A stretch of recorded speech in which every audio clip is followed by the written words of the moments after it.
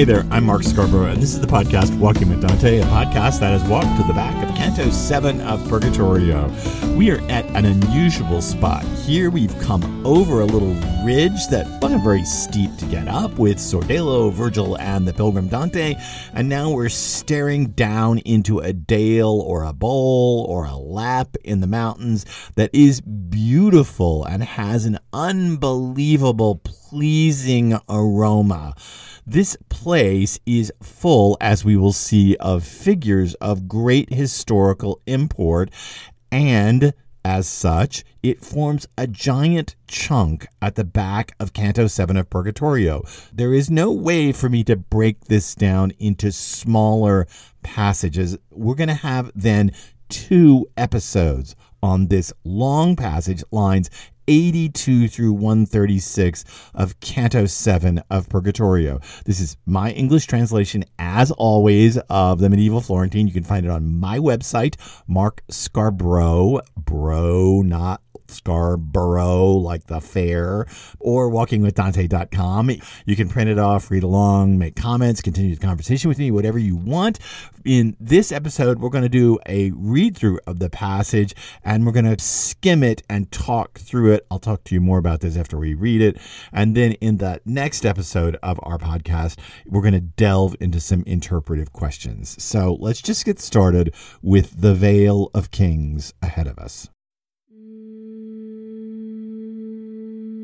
I saw souls singing Salve Regina, and seated in the verdant grass and among the flowers, these souls hadn't been visible outside of that valley. Even before the last little bit of the sun heads for its nest, began the Mantuan who'd led us there. Don't ask me to walk down and be your guide among them.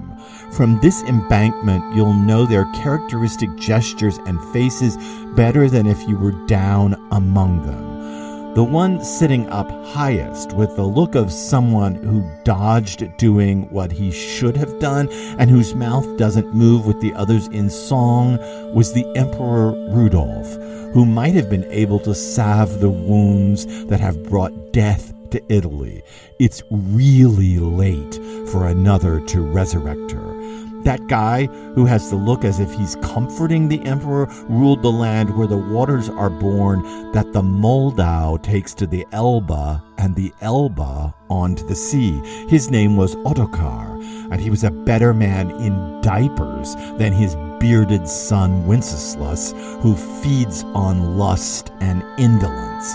The one with the nose that seems so narrow and is caught up in discussions with the one with such a kindly face, he died while fleeing, that is, while deflowering the lily. Check out how he beats his chest, and look how that other one sighs even as he lets his cheek rest in the palm of his hand.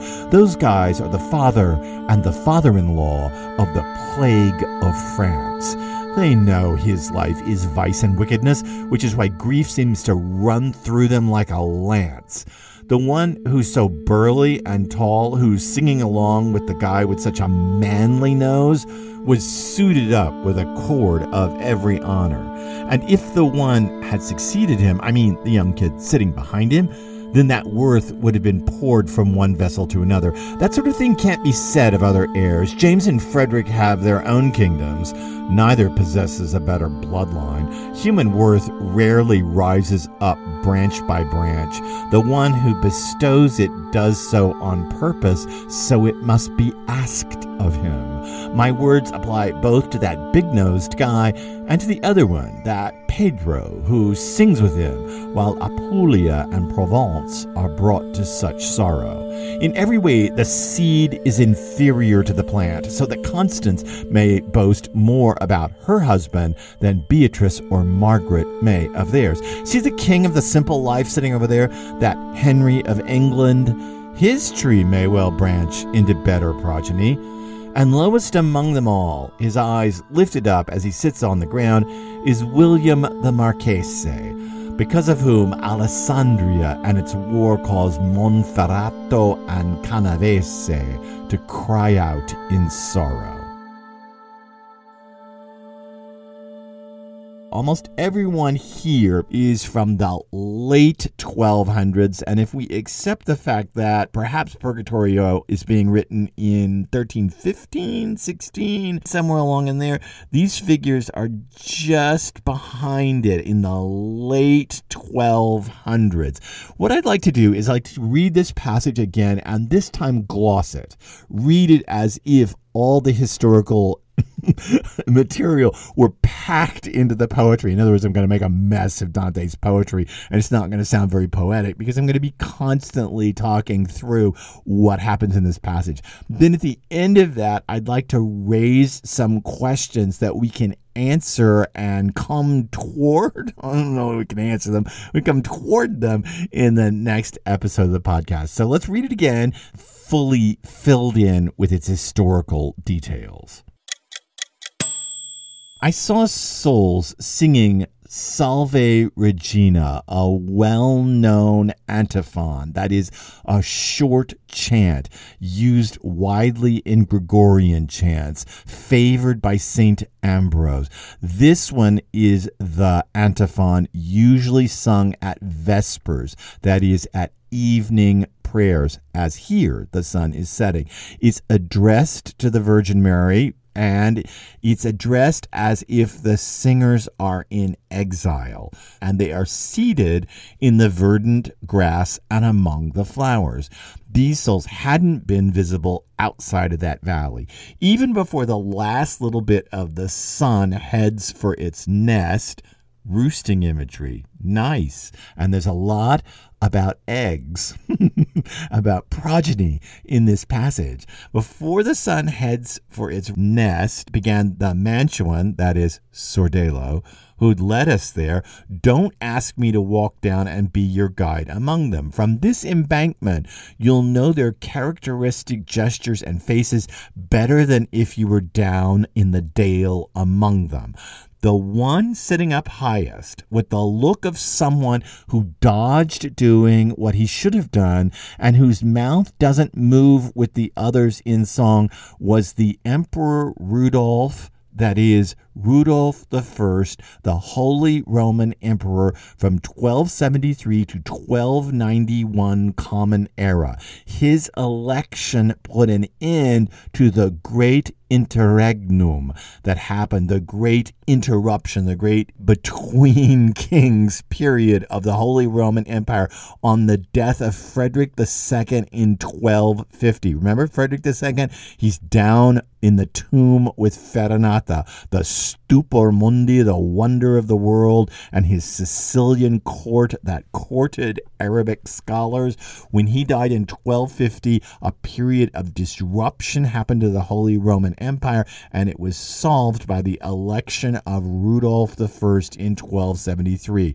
We should also note right here that he established the Duchy of Austria, this Rudolph I, and that Duchy of Austria, we'll talk more about that in a minute, became the core of the Habsburg power, and in fact became the core of Habsburg rule, which, as you know, will overwhelm the Holy Roman Empire down the road from Dante. He is not singing, but he, as the passage goes on to say, might have been able to salve the wounds that have brought death to Italy if only he'd paid attention to Italy instead of paying attention to Austria and Hungary and other lands where Rudolph I did battle. It's really late for another to resurrect her, as the passage goes on. That guy who has the look as if he's comforting the emperor ruled the land where the waters are born, that the Moldau takes to the Elbe and the Elbe onto the sea. His name was Ottokar, that is Ottokar II of Bohemia. He was Rudolph I's bitter enemy. He fought him twice for control of lands. He fought him for the control of the Holy Roman Empire's crown, as well as territorial concerns. He was king of Bohemia from 1253 to 1278, Common Era, he refused in real life to recognize Rudolph I, although he's comforting him here, and he was killed in battle by Holy Roman Empire forces on August 26, 1278, and part of all those battles with the Holy Roman Empire caused Ottokar's kingdom to shrink. Think of it as a north-south axis kingdom through kind of Prague and Budapest. Think of it kind of running north-south through there. And in fact, part of the problem is that Rudolph I is able to take Austria away from Ottokar II and thus find a seat for eventually Habsburg power. All right, moving on. He was a better man, Ottokar was a better man in diapers than his bearded son Wenceslas, that is Wenceslas II, King of Bohemia and Rudolph's vassal from 1278 to 1305. Dante has very little good ever to say about Wenceslas II since Ottokar has been defeated in battle. Now the Bohemian throne is in fact in vassalage to the Holy Roman Emperor. We will see Wenceslas one more time way up in Paradiso, where his name will be thrown out as a vicious taunt. Again, Dante has nothing good to say about Wenceslas II, King of Bohemia, who here feeds on lust and indolence. The one with the nose that seems so narrow and is caught up in discussions with the one of a kindly face, he died while fleeing, that is, while deflowering the lily. That is, he is Philip III, Philip the Bold of France, King of France from 1270 to 1285 Common Era. He was forced to flee after taking Girona on the Iberian Peninsula because his supplies in the Gulf of Roses, the part of the Mediterranean that sits right off the coast from Girona, though his supplies there were cut off, and they were cut off by Pedro III, who will appear in this passage. So Philip III was caught fleeing and died while deflowering the lily because the Iberian Peninsula is considered an almost paradisiacal land.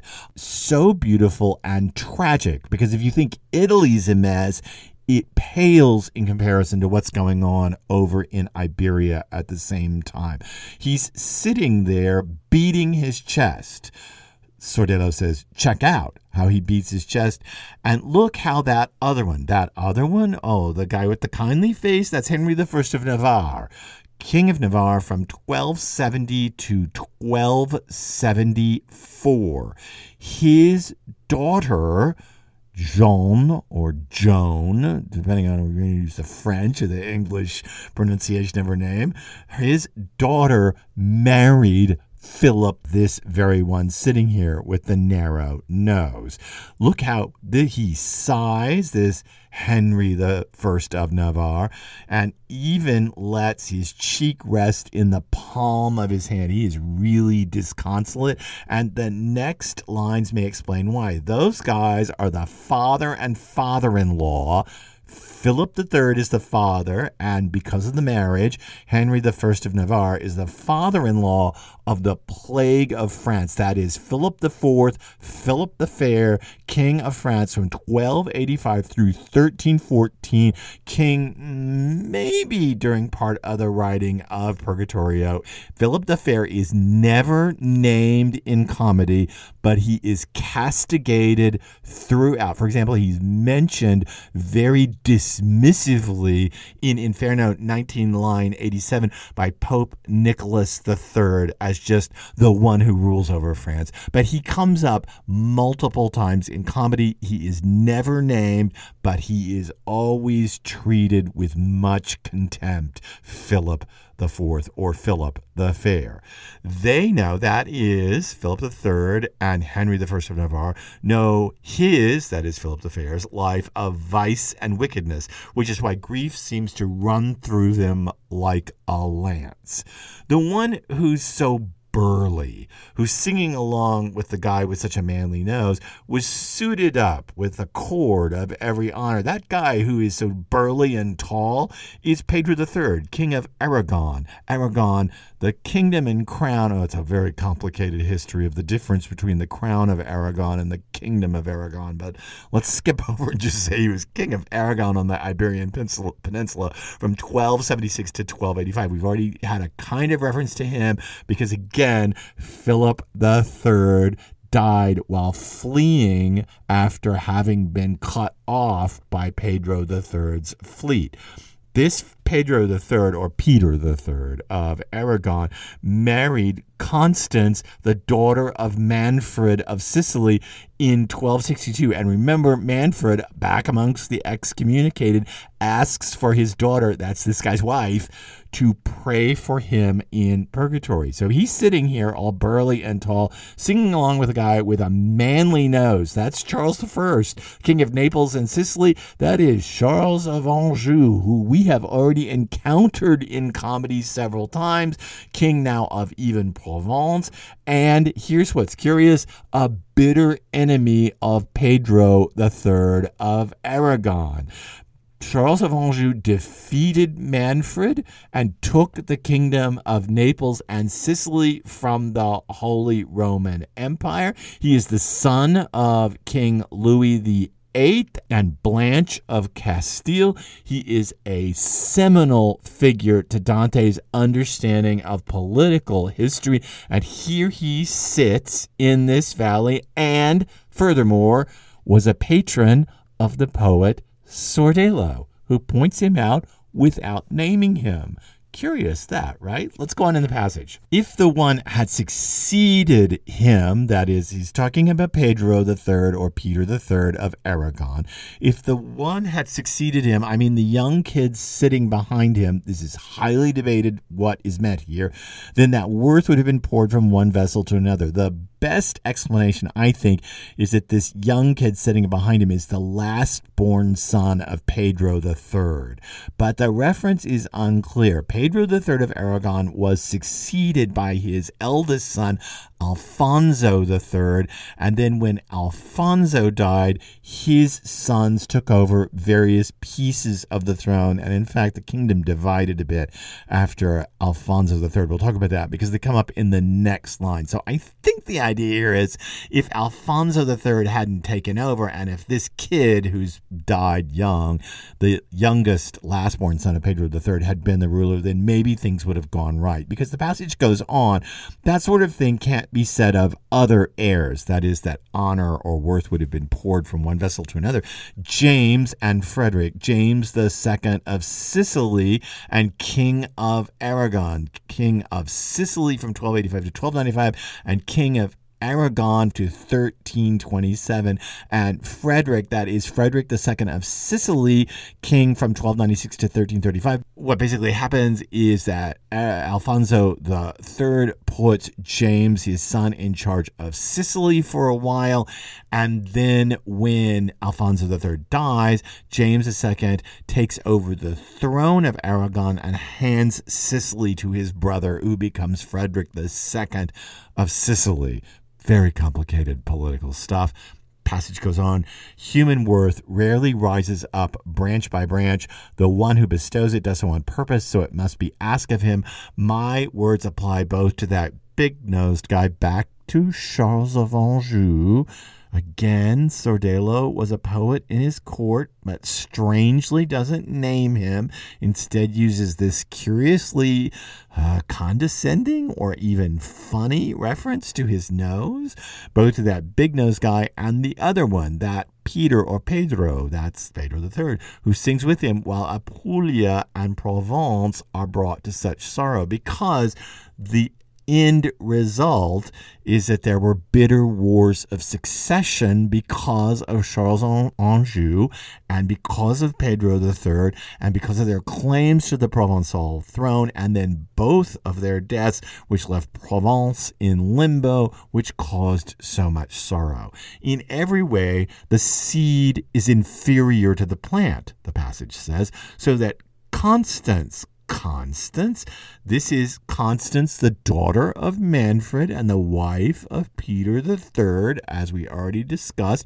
The Constance who is mentioned in Purgatorio, Canto 3, line 115, by her father Manfred, so that Constance may boast more about her husband, Pedro III, than Beatrice or Margaret may of theirs. That's Beatrice of Provence and Margaret of Burgundy, two very storied women who bring large swaths of land with them and who married Charles of Anjou. First Beatrice, thereby he got the territory of Provence, and then after her death, Margaret, and thereby he got Burgundy, which means Charles of Anjou, by the time we count all of his Italian holdings, holds too much land to keep it in peace. Moving on, see the king of the simple life sitting over there, that Henry of England? His tree may well branch into better progeny. That's Henry III, 1216 to 1272 Common Era. He's the successor of his father, King John, of Magna Carta fame. Sordello actually mentions him in one of the surviving songs or poems we have from Sordello. He mentions Henry III as a degenerate monarch in his song that we have. Here, however, Henry seems to be praised, living the simple life. His tree may well branch into better progeny. That progeny would be Edward I, known for his piety, known for his compilation of legal code, and on a personal note, known for his obsession with finding Arthur's grave. There is no Arthur's grave. There probably was no Arthur as we think of King Arthur, but Edward I certainly wanted to find him and claim his throne was descended from Arthur.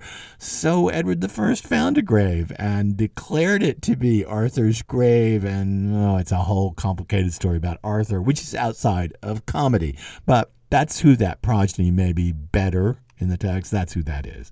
And lowest among them all, his eyes lifted up, six on the ground, William the Marchese. This is Guglielmo the Seventh. He was a Marquis of Montferrat from 1254 to 1292. I'm just going to finish the passage, because of whom Alessandria and its war caused Monferrato and Canavese to cry out in sorrow. What does this mean?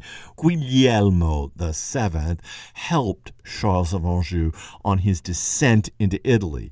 He took advantage of factions in Lombardy to support Charles of Anjou and support his claim to Italian territory. But when Charles actually defeated Manfred, Guglielmo turned on Charles of Anjou because Charles of Anjou wanted to assert complete control over Lombardy, which made, of course, this Marquis very upset. He tried to get control of Lombardy. He was a Ghibelline warlord, and he kept losing pieces of his territory to the Guelphs. In 1290, he marched against Alessandria, which had risen up in rebellion against his control. Guglielmo VII was captured, and he was exhibited in a cage for a year and a half until he died. His son then went to war with Monferrato and Canavese to avenge his father's death, but it all ended up in an incredible bloodbath, which is where this passage ends. Unbelievably complicated. So let me just raise a few questions to save for the next episode of our podcast. Let's go back to that opening bit. The souls are singing Salve Regina. Why? What is it about this antiphon that is so important? Let's explore that more. Let's explore the text of Salve Regina. Let's see why they might be singing it here, these various monarchs, heads of states, and even marquis who controlled territories. Then, at line 96, why does the passage after the mention of Rudolph seem to almost get nihilistic? It says that Rudolph may have been able to salve the wounds that brought death to Italy. It's really late for another to resuscitate her or resurrect her. That line, it's really late for another to resurrect her, gets very close to darkness, to pitch blackness, as if resurrection might actually be out of the cards for Italy. We want to talk about why it edges so close to nihilism. We also want to talk about the humor in this passage. Big-nosed people, small-nosed people, cords wrapped around people. It seems as if there's a little poking in this passage, a little making fun of these monarchs here. So we want to talk about them. They seem to have been very involved politically, but to have neglected their souls, and thus they're here. We're kind of told that early on. But why the humor in the passage? Why big-nosed people and small-nosed people? And then we want to talk about what is Dante's position in politics when he says rarely does human worth rise up branch by branch. So it's not lineal through families. Well, then how is political power and political honor bestowed? Because we're living in an age of legacies, of familial dynasties. So how then is it bestowed? And why is Dante here seeming to run counter to his age so dramatically? And is it possible that people have overstated Dante's nascent democratic stance? We'll talk more about that. And finally, we want to talk about this passage in relation to Canto 6, because there we had this big invective against Italian strife. And here in the very next canto, we also have a break, and we have this tableau of various monarchs who very much mucked up Central Europe in their reigns. What is the relationship between the end of Canto 6 and here the end of Canto 7? How can we see these two cantos maybe running in parallel with each other? That's all in the next episode of Walking with Dante. Until we get to that point, you could support this podcast by pressing the PayPal link in either the podcast player on my website or in the show notes. You know there are show notes, right? To every episode, you can drop down and see the notes to the episode. There's a PayPal link there, and you can donate to help me cover website licensing, streaming fees, royalty fees. I have to pay royalties on music, all this kind of stuff that goes on with this podcast. I would really appreciate that support because I'd really like to keep the podcast sponsor-free. Thank you to all the people who have donated so far. It's kind of been overwhelming. And even if you can only donate a little bit, that's much appreciated. But you don't have to donate anything because I'm going to keep doing this, so don't worry about it. We're going to keep walking, and we're going to walk into the questions of interpretation of this most complicated and very difficult and chewy passage at the end of Canto 7 of Purgatorio. Up next on our walk, I'm Mark Scarborough, and we'll take those steps next time.